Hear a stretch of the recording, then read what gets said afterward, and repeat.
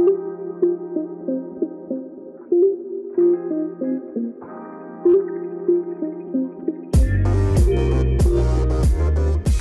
and welcome to DukeBox's newest podcast. I'm Matilda Braje. And I'm Ned Chapman. And today we're going to be talking about English literature and hopefully for all the continuing episodes of the podcast, literature as well. But yeah, this is still in its development stages. We're very much in an embryonic kind of beginning stage. No. But we just wanted to come on here to talk about some books we've read and just basically to have a little bit of a conversation and hopefully relate books to modern ideas and just talk. Have a nice discussion. So hopefully you can enjoy that with us. Yeah. Today we wanted to talk about Northanger Abbey by Jane Austen. Today I'm going to sing Cher Lloyd by Cher Lloyd. Who doesn't know how to flush that? Today we're going to be talking about Northanger Abbey, which is Jane Austen's first novel. And I thought we could start off by maybe reading you guys a little bit of my initial thoughts that I had after finishing the novel over summer or lockdown. I'm not gonna lie, I didn't enjoy Northanger tongue twister, isn't it? Northanger Abbey that much, but I know that Matilda did. So I'll read you my thoughts. Ned's opinion is wrong, just so you know, objectively. But that's the point of today. We're here to talk about it and say why I thought it was boring. That was a bit of a giveaway, wasn't it, of my opinion? Yeah. Okay, so on the 16th of the 5th, which is March, 16th of March 2020, I wrote, by this book... Not March! January, February, March, April, May. Yeah. By this book, I was not greatly moved or did feel wholly and vehemently inclined to sit and read all at once. I liked how Austen can make very mundane and normal situations feel much more momentous than they are. In a sort of Russian Formalist kind of way, I re-experienced life in another form. The end almost felt like a movie, a bit unfinished with a few insignificant lines left to finish the story. I was not sure who the narrator was, because they seemed to be both inside Catherine's mind, but not at all part of the story. I feel like the novel was sort of mostly about the personal journey of a young woman who seemed reasonable and good-natured, but not nearly as much of a heroine as the narrator portrays her to be. One thing I disliked was how much this book made me want to do other things apart from read. Might be a while until I read another Jane Austen. On to the challenge of Tolstoy's Anna Karenina we go. Aw, that was so cute. Thank you. And very, very profound. I feel like you were affected by Austen's writing style. I was vehemently affected and wholly unmoved. I feel like I was doing that thing that people do when they're over pretentious to overcompensate, you know?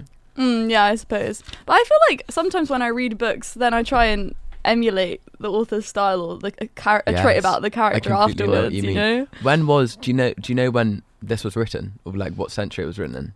Yeah, so I think originally the first draft was written in 1805. I think that might be wrong. Maybe it was 1798.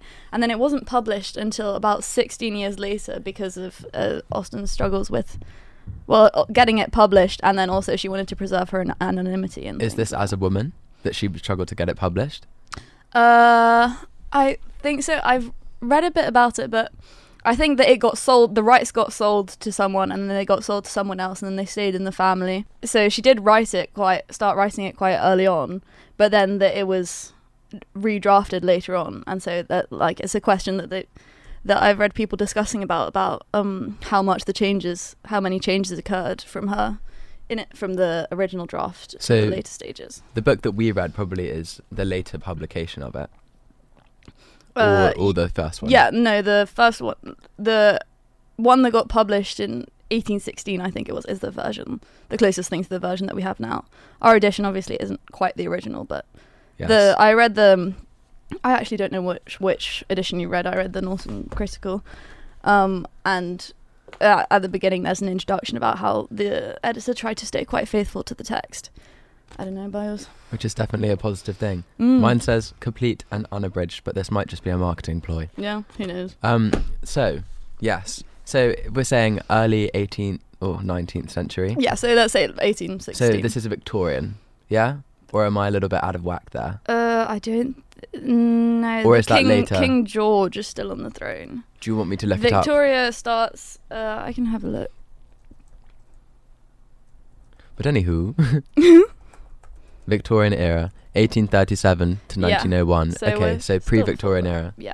So before the This propriety, is Regency, I believe. the Regency era. Yeah. I did not know that thing. That was Yeah, a I thing. think that's Regency is what comes before, and like if you think of like the aesthetic, it's like those dresses, you know, Yes, with the really yes. high right under the chest. Yes. Yeah, and like Jane Austen vibes. Like, Did that's you kind of what know it is. that they did that and they had them, the dresses, they had them really high up and really puffy underneath because it was like fertility was the thing that all women basically wanted to have, and that was like the desired quality in women because obviously they were just meant to have babies. That's so cool. Well, it's not really cool, is it? But it's a cool Yeah, piece of but little it's trivia. cool for you to know. I Yeah. think during the period of like the 1700s and 1800s, there were a lot of like massive changes about women's wear and dresses that hadn't really, that in the past had stayed more stationary. Obviously this isn't literature, but during that cares? time, yeah, I think Louis Vuitton was early 1700s, and he No had way. a massive effect on how fashion. I'm not enjoying that this is recorded because I'm feeling like someone is going to actually fact check this and I'm going to be way off with my dates and things, but you know what, it's fine. No, it's fine. It's fine. So I'm actually going to be the person that steps in and corrects my mistake, because I would leave it, but I think it's pretty egregious and actually pretty embarrassing if I leave that. I'll have to tell Ned that was totally not what I was trying to go on about. The person I was thinking of was not Louis Vuitton. Louis Vuitton was early 1700s, and he did have a really big effect on particularly changing in suitcases and luggage bags, and changing the shape and the material, and then creating a brand around that and a brand identity. And you can still see that in the brand today. But what I was trying to think of was as a woman called Marie-Jeanne Rose Bertin, who was a marchand de mode in France. And she was basically Marie Antoinette's dressmaker. And she basically influenced, kind of instrumentated that whole period of French fashion, which is Marie Antoinette's kind of signature thing, if you think about it, just super extravagant. And what would happen was that it would just be her and society, French high society, trying to go more and more extravagant. And so the fashions would change in a matter of weeks or days. And so I think that changed attitudes towards how quickly we could go through fashion. Obviously, that all ends in French Revolution and everybody gets their heads chopped off. So not the greatest. I just wanted to step in and correct that. And because it was just, it was too wrong for me to let it go. So yeah, I'll just let Ned and I keep talking now. Let's talk about beauty standards. Let's talk about... Woo! Well, let's Everything. talk about that. Yeah. Let's talk about that. Let's unpack that. So, your first impressions. Okay, so should we go through what I said? Okay, so I was not wholly inclined to sit and read it all, so I found it boring. Very mundane and normal.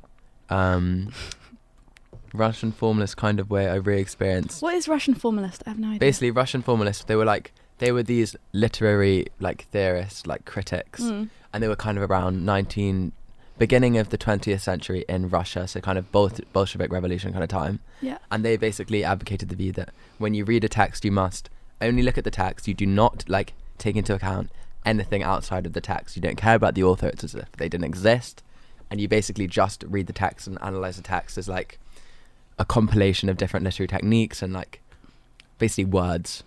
And that's how you see Austen's view to be? No, basically. Sorry, yeah. I'll elaborate a bit. Please. But basically, like, one of the questions that you have to think about with Russian formalism is, so like, say you're looking at a text autonomously, so it's just on its own, what actually makes something worth, like, reading as a text, so what makes something literature.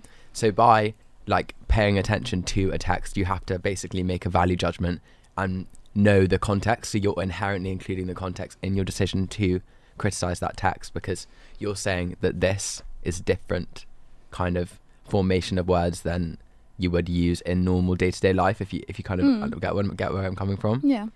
So basically you are including context whether you like it or not. So the Russian formalists were basically flawed from the beginning. Right. But basically something that they do is, because it's so like separate from the world, or so meant to be, I'm doing air quotes here, separate from the world, it means that you kind of re-experience what like I don't know, like experience things in a new way because they are so separate. But I suppose you also re-experience things because we haven't lived in the period before the Victorian era. Yeah. I'm just trying to see where this comes into Northanger Abbey. I kind of see what you mean. And I kind of think that I must You're have been... thinking past Ned. You don't know what he's thinking. Oh, completely. Do you ever get It's that, fine. though? You're a new person. Yeah. How many months are we on? 10? Considering you thought it was March, I don't think you're the one to be doing the maths. Oh, dear. Oh, dear. But I think we're about 7 months on from Ned at that time. And you're a new person every single day, so yeah, you're so far. So let's talk about the domesticity. Is that a word? Domesticity. Yes, Let's I think make so. it a word. Is that something you talked about in there? That's one of the reasons I found it boring, because it wasn't very adventurous. So what's your take on that? Well, first of all, maybe I'll address my first impressions. Is that I really loved it. So me and Ned, when he read... Do you still think it's a boring book? No, after talking about it with you, I don't think it's a boring book, but just for the sake of devil's advocacy, I'm saying... I'll have a conversation with past Ned. That I really loved it. I really like Jane Austen. She's rolling her eyes right now. I'm like a Jane Austen stan. She's just I just think her novels are so fun, and I think that even part of it that you found boring, which I think we'll talk about, that you kind of found it boring and mundane and like slow moving, is kind of part of what I enjoyed, and that because we've discussed that I kind of like social commentary and looking at how people relate to each other, and so just watching the interactions of people, especially in such a different period, like I just had a lot of fun just like watching Catherine go to walks and stuff, and then I enjoyed all the action that does happen, and I think she's so funny, and I think she's got so much wit. You think Catherine's funny? I do agree that she is quite funny. Austen. Oh, Catherine. Oh, no, Austen, Austen, sorry. yeah. I do see what you mean. I really like how she writes. And can you think of an example when you found her funny? Oh my god, putting me on the spot. I really am.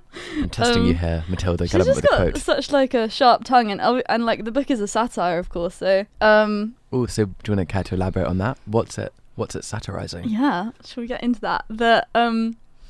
So we talked about. It's kind of a distinction from what you were talking, that when you were describing to me what a Russian formalist is, I thought, wow, that is such a difficult approach to take to this book, because when I've been thinking about it, I've thought so much about the context in which it was written and the time period and what Austen was trying to say, because of course she's talking about like the social commentary of how people behaved and what they should do in the time that she was living in.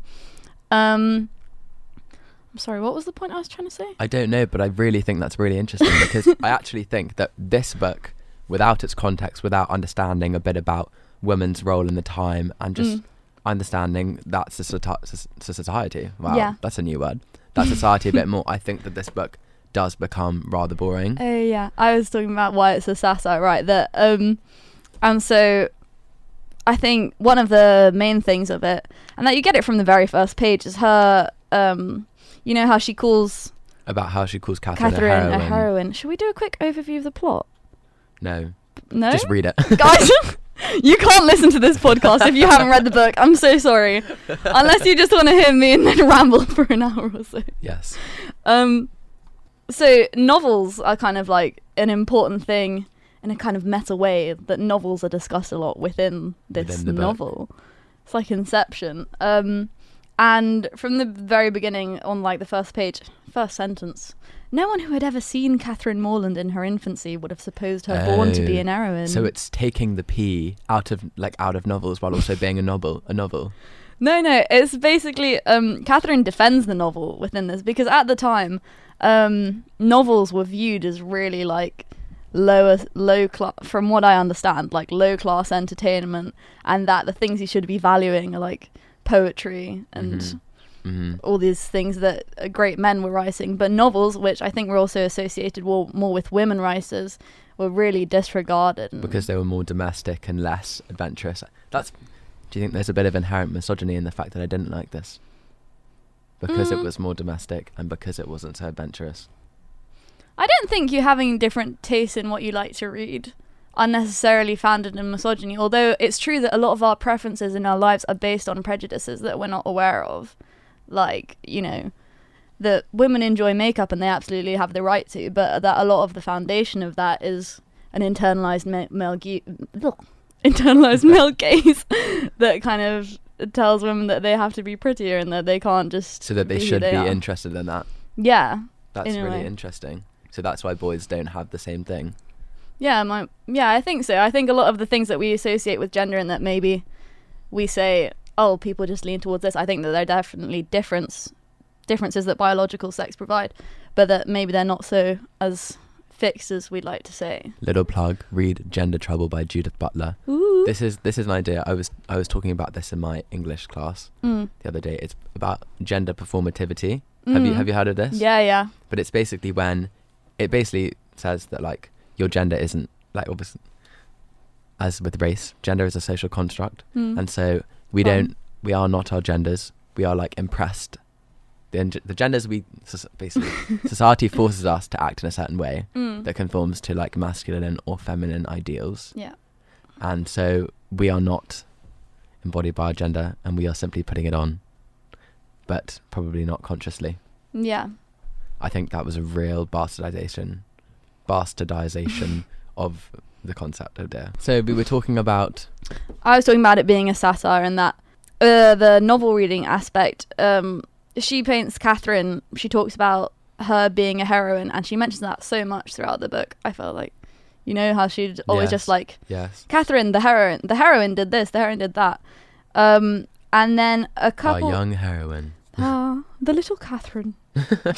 This actually ties into something I said later in the book. I said about her being called a heroine, but her not really being a heroine. Yeah, and that's part of the point. Yes. That at the beginning, like what she says, that she doesn't seem like a heroine, and then she paints her, because I think also you have to think about the context of the books that were the novels that were around at the time, and obviously, and those influence Catherine throughout the book. So The Mysteries of Udolpho, she reads all these novels that are about like adventure and gothic kind of horror things.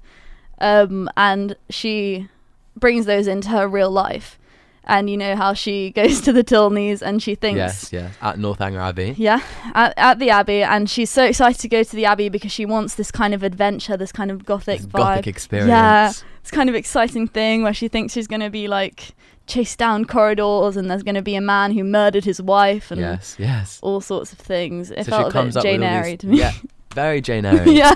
And she comes up with all these crazy well, not all these crazy theories, but like one about, is it General Tilney or Major Tilney? Or well, it happens like a couple times in a row, which was fun. With what's it called? The wardrobe, not the wardrobe. Yeah. The closet. No, that's not the right word either. I think it was a wardrobe. It's a chest of drawers. Do you think? I don't remember. It's some furniture. Yeah. With drawers or chests or... And she finds it so... there's a chest, and then there's also a wardrobe. Yes. And on the way there, Tilney, who's her like love interest, is like spinning this fanciful story because he knows kind of how she's... So, like, she gets carried away by her imagination. And I think that links into, like, her naivete, which is, like, such a big... Like, she's so naive throughout the whole thing. But I feel like she does kind of become educated over the book. I think she does improve, but, like... She's still not. Yeah, the dramatic irony of just, like, how much the reader knows of what's going on that she just is absolutely oblivious to. Our young heroine. Oblivious to all. Young Catherine, knower of so little. Yeah, well, because obviously, like, the context of within it that she was raised like with her family, who's like moderately wealthy, and she's quite moderately she's moderately good looking. Yeah, well, she was kind of like clapped as a child and got Matilda. Jane Austen frames it more nicely, but but then she gets prettier, and then like her first experience in the social world of the time was in the tea rooms and then in the ballroom, in the pump room. It sounds so exciting. Wouldn't you love to do that, to have some afternoon tea in the pump room? I feel like it would be so fun in Bath to be like, obviously like most of the people at the time were like in workhouses and whatever, and like living awful lives. Yes. Yeah.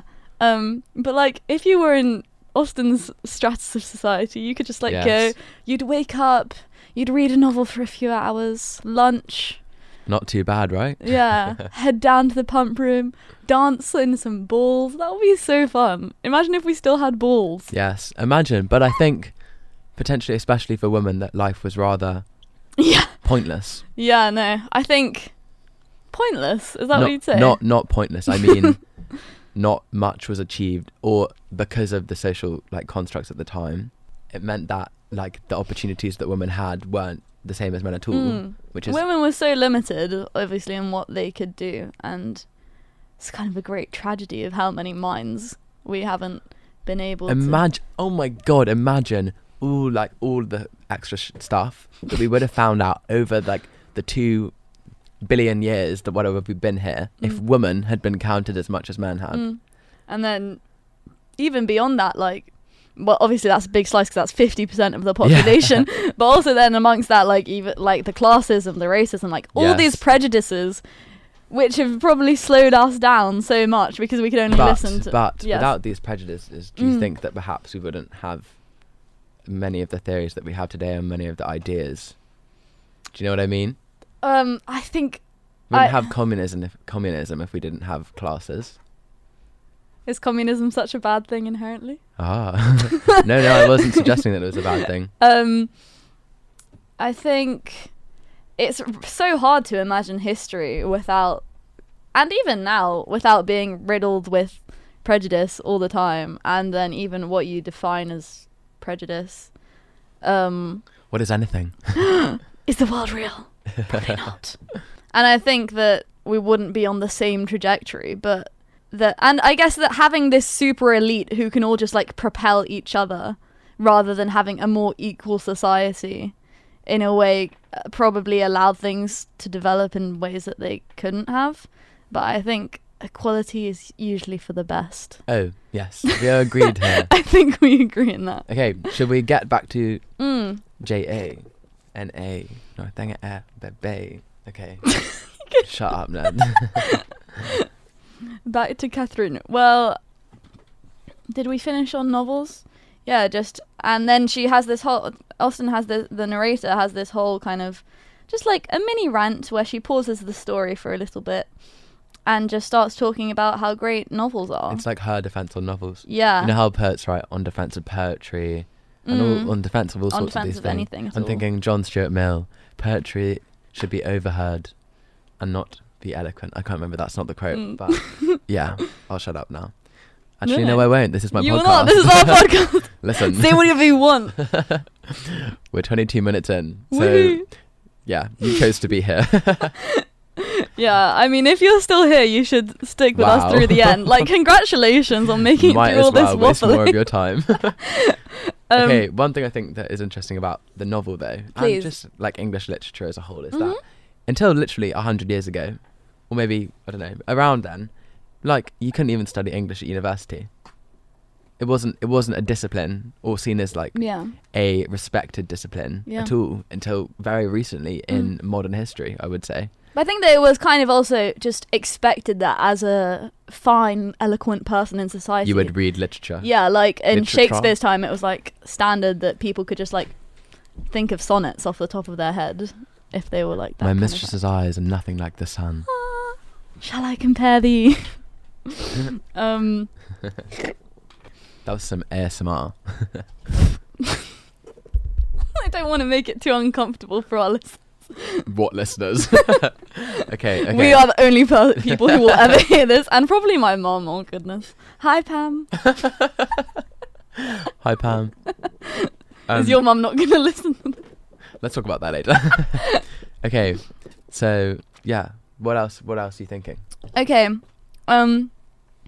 So novels, and just that whole thing of like how underrated they were, and Austen's basically, and her like whole family, they seem like a very nice bunch from what I've read. Really? What? That they were all like great novel readers, and that like a lot of her early writing, that she would read a lot of what she'd written to them, and they would be like her first test audience. Oh, so they'd be like her publishers. She'd give them her works, and they'd be like, no, change this, change that. Yeah, well, after she'd written, it seemed like she'd just like go down and read it to them, and she was a lot of the time that she was like writing to entertain them. After one long day of novel writing, Jane went downstairs and by read hand. Imagine everything was just written by hand back in the day. Yeah, no, I watched this film that was it's called Mary Shelley, and basically shows Mary Shelley writing Frankenstein by hand. But the whole film. That's film. it. Yeah, no, not the whole film. But I recommend that film. It's actually really good. Yeah. It's got starring Percy Bysshe Shelley. Ooh. Yeah. Definitely a good plug there that you should read. Well, they're not sponsoring us, so maybe we should bleep out the name of the film. No, it's fine. Netflix. It's not by Netflix, but Netflix. I'll give you this one. Some film company pay us, and we'll shout out your film. Sponsored by Sugar Bear Hair. To the whole Wellington College family. But yes, and then also satire in like lots of things, and how she's just poking fun at society as she sees it. So we could talk about like wealth. That's a big factor in Austen novels. And how she's completely disregarded because of her wealth. Who, Catherine? Catherine. Do you want to tell the readers about this? The readers, the listeners? Well, as you have all read the novel before listening to this, which you must, it's required reading. We will be checking. By the way, there's a test at the end. So Catherine comes from a moderate family, as we say. They do okay. Yeah, they're not like down in the dumps, but they're not like high up there. And then Catherine goes to Bath with his childless couple, the Allens, and she's there, and she makes these friends, and basically the confusion lies mainly in that General Tilney, who's the father of her love interest, Henry Tilney, thinks that she's very rich because of another guy who they're all under the impression that she's really wealthy because of the Allens, who are quite well off. And then the climax of the story kind of comes when General Tilney finds out that she's not at all, and he'd been encouraging her to pursue marriage with Henry, and then in the end he just sends her very dramatically, very suddenly away from the abbey. Yeah. And then like there's this whole thing of like that he sends her, and then it's just like she doesn't have any money or anything. And it's actually very rude, and you have to cut there. And scary. Like if you imagine like back in the day, like what's she gonna do? Every bandit's around the corner coming to kill you. Like she makes it home luckily, and her friend Eleanor gives her some cash, but otherwise like she would have just been stranded halfway through the journey. But then love prevails. Love does prevail. Yeah. So do you want to explain why love prevails? Matilda, do you want to explain everything about the book? We're going to be talking about this later. Ned and I will be having a discussion. Well, he sends her off, but then Henry comes to her place. Where does she live? Fullerton. She does live Fullerton. So she lives in Fullerton, and then he comes down and he basically professes his love. Because General Tilney says that he will give them money, doesn't he? Well, in the end, so Henry asks her to marry him. She says yes, but then his father won't allow it, and so then he leaves. But then for a few months, they're just like waiting around for Tilney to allow it, and then he does in the end because he has like a good day, and then he's like, "Oh, young people will do whatever they want, so YOLO." So YOLO, let them marry. Yeah. It's quite... Love is love. Just a little twist at the end that he's like, oh, you know what? Wasn't going to allow it, but whatever. Whatever. Another satirical thing. Hello. To redirect us a little bit. Please. Women. Femininity in this and the role of women. So one character, which I vehemently, as I wrote in my little diary entry, I vehemently disliked, or not vehemently disliked, but found a little...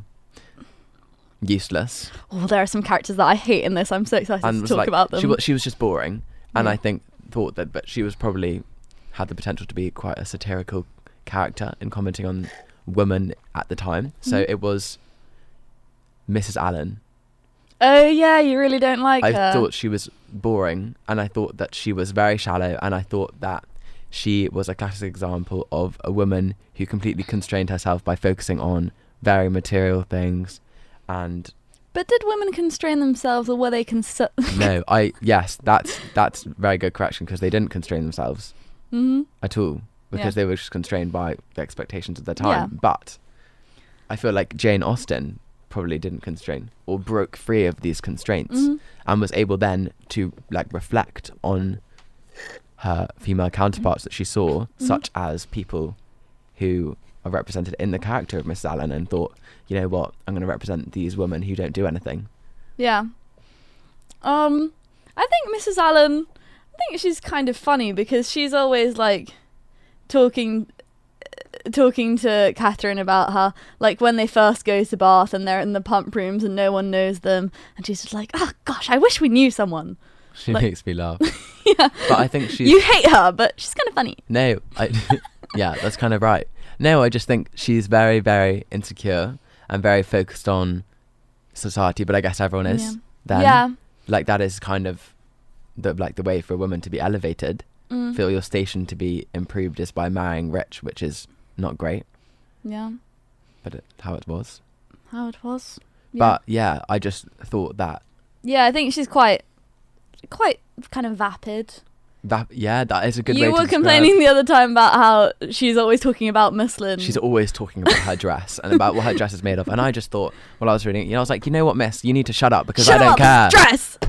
I was like, find something else to do. And she didn't read, did she? I don't think so. I can't remember if she commented on novels. Neither can I, but I feel like she might have been one of the characters who said, oh, I don't have time for that, or something like that. Ugh, you know who said that they hated novels, who I hate? Who? What's his name? John Thorpe. Oh, we hate John Thorpe. Oh my god, he's the worst. Ugh. He is awful. This podcast will from now on be called the John Thorpe Hate Club. Literally. He is actually the worst. Yeah, so the worst human. If he was alive Full today, stop. he would be the biggest misogynist in the world. He would be... I feel like a bad feminist talking to you. You're like, and women didn't have any rights, and I'm like, yes. Yeah. Damn right. He was awful. He was like kind of coercive. He was slimy. He hung off Catherine like... Oh He's my just god. the worst, and he just wants her for her money, and then when he finds out that she's not even that rich, then she goes to the General Tilney and talks about how poor she is, which isn't even true. She's moderate. So basically he's chatting behind her yeah. back. Yeah. He's being a hater.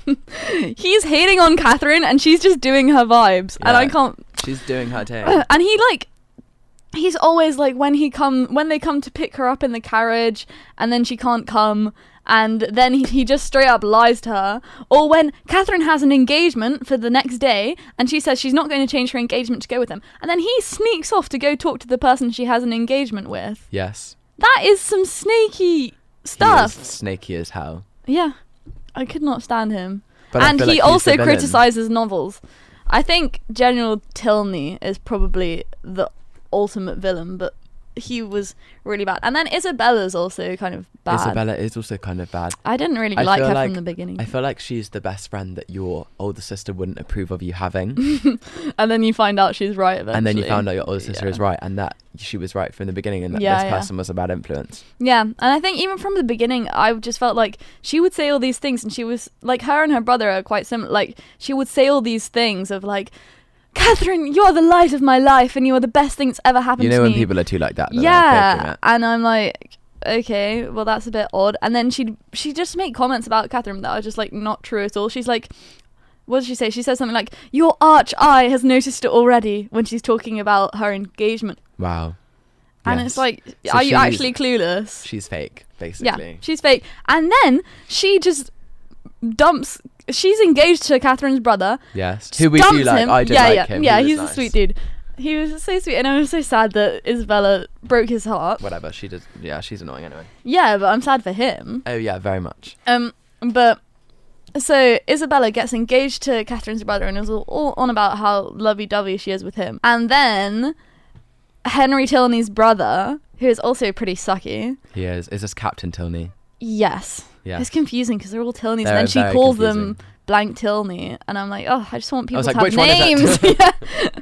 And then the fact she called them John and James, and sometimes they'd be like, I'd be Oh. like, wait. let is me that just- her brother or the guy who's trying to get with her? Like, that's a bit awkward.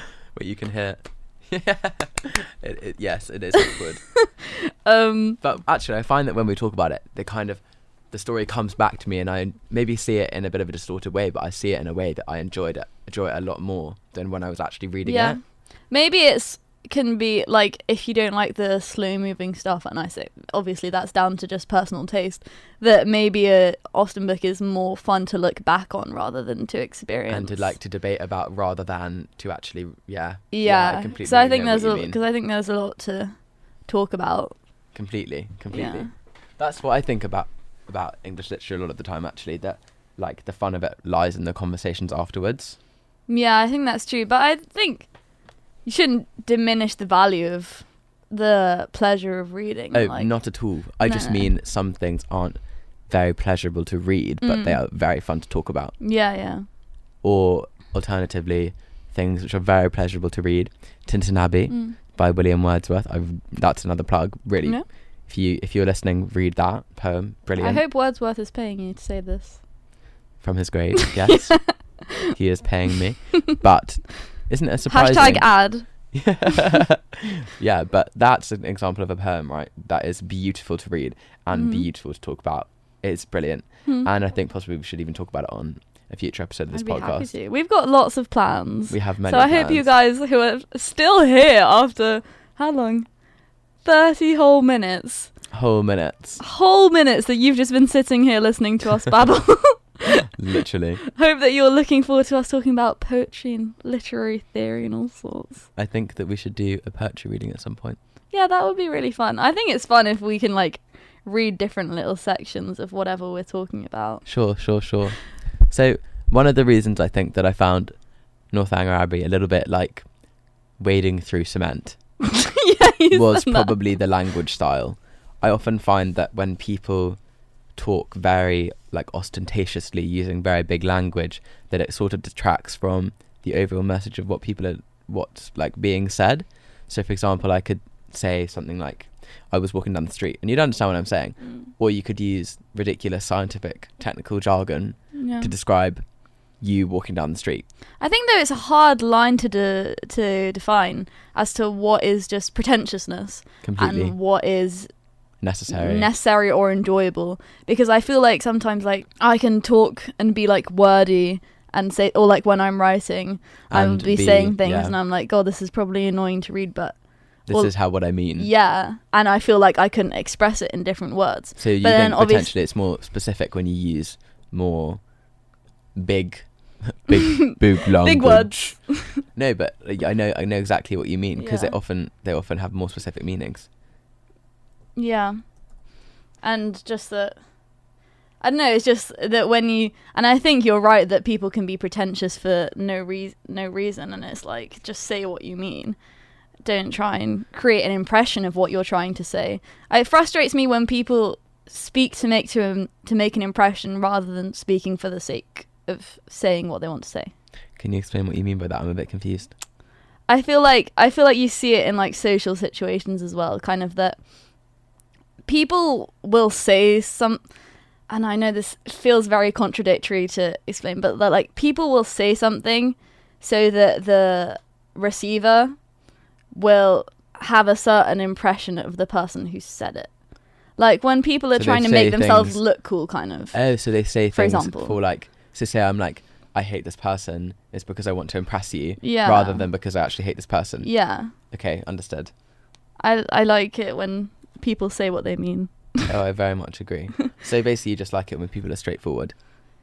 Yeah, but I think also that being straight, because like you can write an essay of like, well, Austen could have chosen to be like, these are the things I want to say about society, and then she could have written an essay, and maybe we could say that's more straightforward than writing a novel and then letting us kind of but wade less through. Artful. But you just get into this whole issue of like, there is no direct way to say something, because anything that you produce can be interpreted in many different ways. Yeah. Yes. Everything is like, words don't have a fixed meaning. What about the dictionary? So you can have a definition, but if we say a chair is, actually I can't think of a definition of a chair. What is? Neither can I. Shall I look up a definition of a chair? Yeah, why don't you define a chair for us? And then it's not really important, but if you want to draw one up. Chair definition: a separate seat for one person, typically with a back and four legs. Yeah. So, but even within that, like, so you can say, okay, that's what a chair is, But then where do we draw the lines of what the word chair means? Very interesting. Because it says typically with a back, but that doesn't. So is a stool a chair? Is a stool not a chair? I'd feel weird to say a stool is not a chair. Are Is these an spinny armchair? chairs that we're sitting on right now, are they chairs? They don't have 4 legs. They have one central beam that comes up from the bottom, and 5, 1, 2, 3, 4, 5 starfish-like projections that basically roll around on the floor. So is that a chair? I mean, it has a back, but it doesn't Could we have not 4 call legs. this a vehicle? So the fundamental question to life and English literature is, what is a chair? That's it, guys. So now that we found out everything that there is to be known, that's the end of the podcast. But yeah, just saying things is just so complicated, and if I think about it for too long, my brain will just shut down. I completely agree. But yeah, I know. Yes, I agree. Is there anything else that you think we should discuss about Northanger Abbey? Northanger Abbey. Do, do, do, do. Oh, get her a record label, We can somebody. sing a little song about it. Oh no. Oh no. Ned and Matilda the rappers. Yes. What would be your rap name? We're doing English literature, Matilda. Is rapping not literature? No. And no. too trappy. No, rapping probably is literature. I've heard in one of the IB higher classes, Dr. Surgeon is doing... Classic Sturgeon. Sturgeon, Nicola Sturgeon. No, Dr. Surgeon is going to do... I know it's sorry, sir. Imagine if you listened to... Let's get him as a guest. Yeah, No, we should. He's doing... He's so smart. Yes, he is. Oh. Let's stop flattering him on here. he listened. Okay. Basically... I'm only supposed to compliment people behind their backs. Okay, so we really appreciate your teaching if you're listening. Okay, go. Say what you want to say. But now I've forgotten what I was going to say. I'm sorry. Oh, basically he was teaching one of his high level classes song lyrics. And a few years ago, one of the That's so teachers cute. who has now left was teaching his high level IB class for English Kendrick Lamar lyrics, Damn. which they didn't enjoy very much. But No, why not? because I think that they found it a little bit difficult to make it like technically literary, if you know what I mean. In comparison to something like perhaps Tintin Abbey, Yeah. which is full of metaphors or all these literary devices because they're from people who are basically scholars of literature. Yeah. If you catch my drift. No, I think it's hard to look at things that we don't also for an exam, like it's difficult when you know that you have to be like talking about techniques and things, but like when we're discussing this, we're not saying necessarily like There's a caesura. yeah. Enjambment, I kind of feel like is the most Pretentious word in the world. it's just like Enjambment. when we're looking at a poem and then someone's like, yeah, there's a lot of enjambment.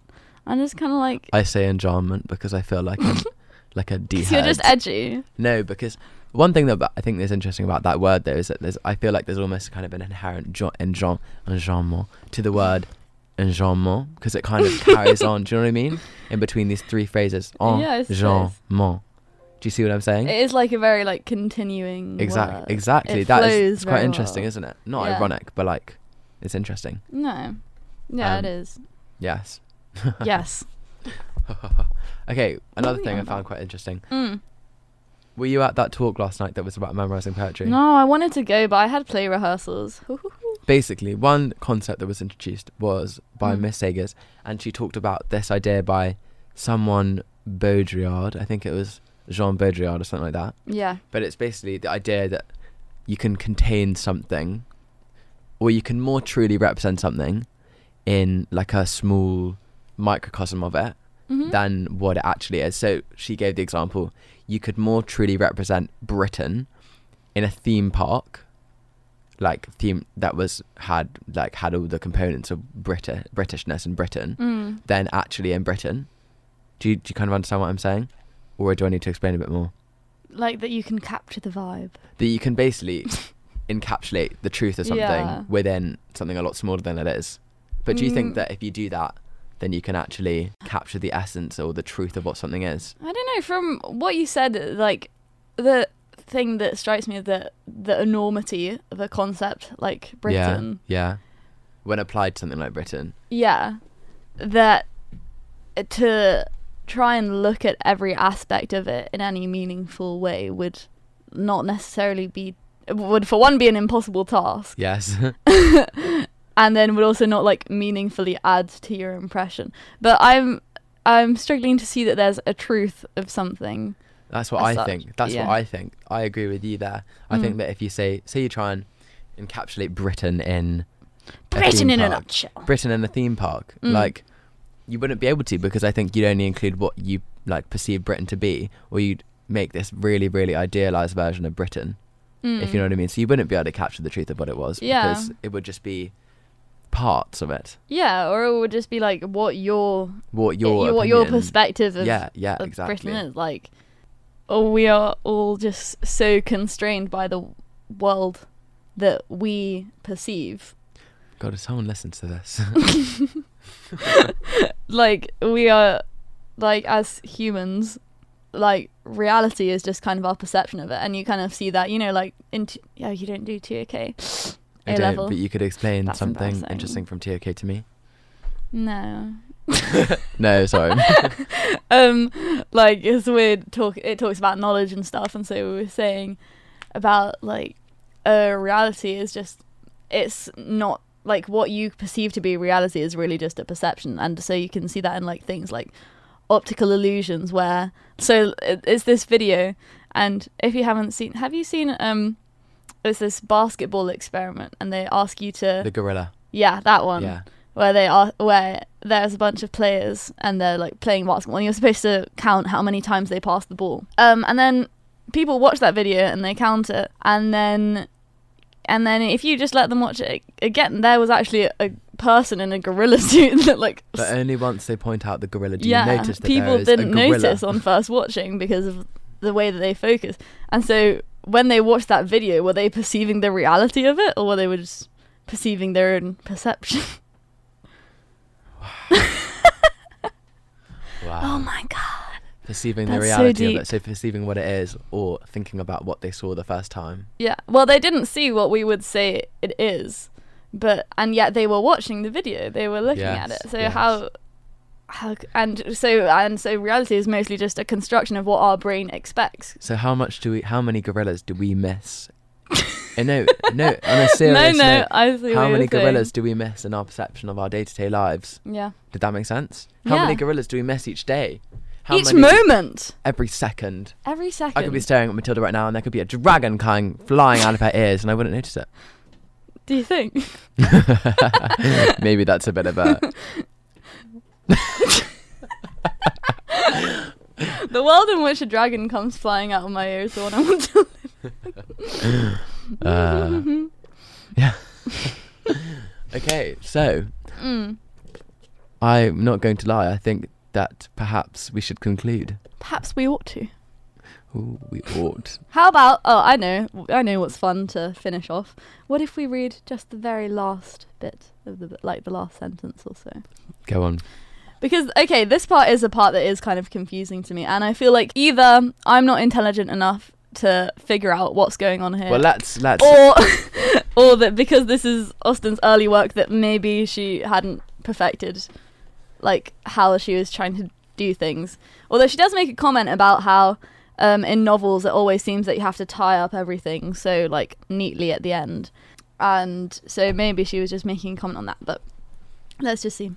To begin perfect happiness at the respective ages of 26 and 18 is to do pretty well, and professing myself moreover convinced that the general's unjust interference, so far from being really injurious to their felicity, was perhaps rather conducive to it, by improving their knowledge of each other and adding strength to their attachment. I leave it to be settled by whomsoever it may concern, whether the tendency of this work be altogether to recommend parental tyranny or reward filial disobedience. I think that what's kind of saying is like, this is kind of a broad thing, but like struggle isn't like when good things come out of struggle, like the struggle wasn't bad because it produced like a good reality. Yeah, and kind of what like she says in there, kind of that the struggle might increase your happiness. Exactly, but like they wouldn't be together. Probably, I don't know. Yeah, what do you mean? I don't know. I think that she is saying that the struggle was like a good thing in the end. Yeah, but also what she says about parental tyranny or filial disobedience. And I kind of see, I don't know, I think it just confuses me a little bit because we see so little of Catherine's relationship with her parents, I feel like. And so then... But she's not filial, so filial is son, isn't it? I think what she's saying there is just like children. Child being disobedient to their parents, right. I don't know, it just seems like like in the first sentence of the novel, I see where she's going with it and how that ties into what happens in the rest. But in the end, like, yes, General Tilney doesn't want them to get married and all that happens. But I don't know that throughout the book I was thinking about questions of, should children disobey their society and their parents? Maybe it's by asking this final question, it is to do with the novel as a whole and tying, as you said, tying it up in like a neat little bow, as you said before, and like giving these kind of microcosmic, I don't know, hypothetical, is that the right word? I don't know, but giving these kind of philosophical questions to end, like, oh dear, to like finish the allegory of the story. Do you know what I mean? To kind of give, like, you know that, so the last two lines of the book will be like, and they lived happy ever after, but now knew not to do this or do this or do this. Yeah. So it kind of, maybe it's taking the pee out of leaving the readers with a big question that is kind of unanswerable. Yeah, I think that she is, well, she's saying her opinion, but also that the work is questioning somewhat, and that it isn't utterly tied up, although she ties up a lot of other things, and just like people just get married maybe a bit rushedly. What did happen in the end to Isabella? Well, her and General Tilney were engaged for like a minute, and then she sends that letter. A hot minute. Just a little minute. And then she sends that letter to Catherine being like, I'm so sorry, please tell your brother I still want to marry him. I hated her in that moment. I was like, girl, shut up. If Catherine had been like, and so I forgave her. I think we've been making up words the entire podcast, it's fine. For a whole 53 minutes. 53 minutes of this. That if Catherine had forgiven, I've just conjugated the word forgive 3 different ways. If she'd forgiven Isabella in that moment. If she forgiveth, I got that. If she'd forgiven, I would have been so upset. I would have been done with the book in that moment. But yes, do we recommend parental disobedience or filial tyranny? Filial disobedience Wrong way around. or parental tyranny? I feel like they come hand in hand, because I don't think, because if you have that was so smart parental tyranny, Ned. So your Great parents point. So your parents, it's been an hour, I'm getting so annoying. Go. But I think what she's saying, or so parental tyranny or filial disobedience. Or read the last sentence again. I leave it to be settled by whomsoever it may concern whether the tendency of this work be altogether to recommend parental tyranny or reward filial disobedience. So should we commend, did you say commend parental tyranny? Does this work recommend parental tyranny or filial disobedience? But then again, that's a false dichotomy, because they come hand in hand. You're not going to rebel against your parents if they're not tyrannical, are you?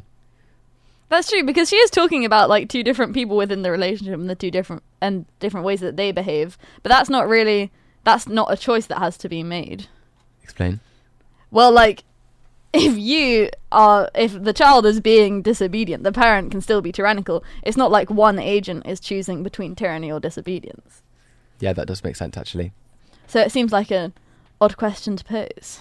I guess maybe she's saying that, like, parents controlling should you as a child accept your parents' tyranny, or should you be more disobedient and just like YOLO it? Or should you as a parent accept your child's disobedience or become more tyrannical? Yeah. So where can we see, do you think we can see an example of this in the book? Parents being tyrannical? I mean, I think there's definitely like General Tilney and his whole thing of like being like, no, you can't marry her. But I feel like the kids in the book, I mean like Catherine and her kind of lover to be, all her friends basically. Yeah. But I feel like they weren't disobedient kids. They weren't. Well, I suppose that actually, that General Tilney, he's kind of tyrannical in the way that he doesn't want them to get married, in the way he sends out Catherine rudely. He is very and rude. all that, yeah. And that she also kind of paints this picture in her head when she thinks he murdered his wife, of him like being so awful. But then, and so Henry Tilney kind of rebels against that by then marrying Catherine. But Catherine, whose parents seem really chill, and they're just like, yeah, just go to Bath for a couple of months, whatever. Yeah, she goes for ages. Yeah. And then they like allow her to do what she wants. She's not really disobedient. I guess those two go hand in hand. If your parents aren't controlling, how are you going to be disobedient? Because there's no constructs. Social constructs. Ooh, Jane Austen. No, because I guess there's nothing to rebel against if your parents aren't. Yeah. I don't know. This, talking about that last sentence, I don't know, it just confused me and I don't really know where it goes, and it's not all tied up like I'd like it to be. Like it might be in potentially another novel. Wow. Shall we finish off? I have to go get vaccinated. Ew. They're gonna stab me in the arm and it's gonna be horrible. And I'm not even gonna get a cookie. I swear in third form when I did it, they gave me a cookie, and then last year they didn't. Do you want to maybe tell them your will, so there's like a record if? Oh yeah. Perhaps it goes wrong. I leave the podcast to Mr. Surgeon, Dr. Surgeon. Ned will not be allowed to run the podcast by himself. I probably wouldn't understand how to use the machinery. But yeah, thank you for coming to our inaugural episode of the podcast that is yet to be, I mean, you will know the name, but we don't know the name. The podcast that is yet to be named. That is the one. But we could call it that. We could call it that. We very well could call it that. But thank you so much, and we'll see you another time. Thank you for listening. I'll be amazed if someone listened to this. DM our Instagram if you listen to this. We don't have an Instagram. Okay, goodbye.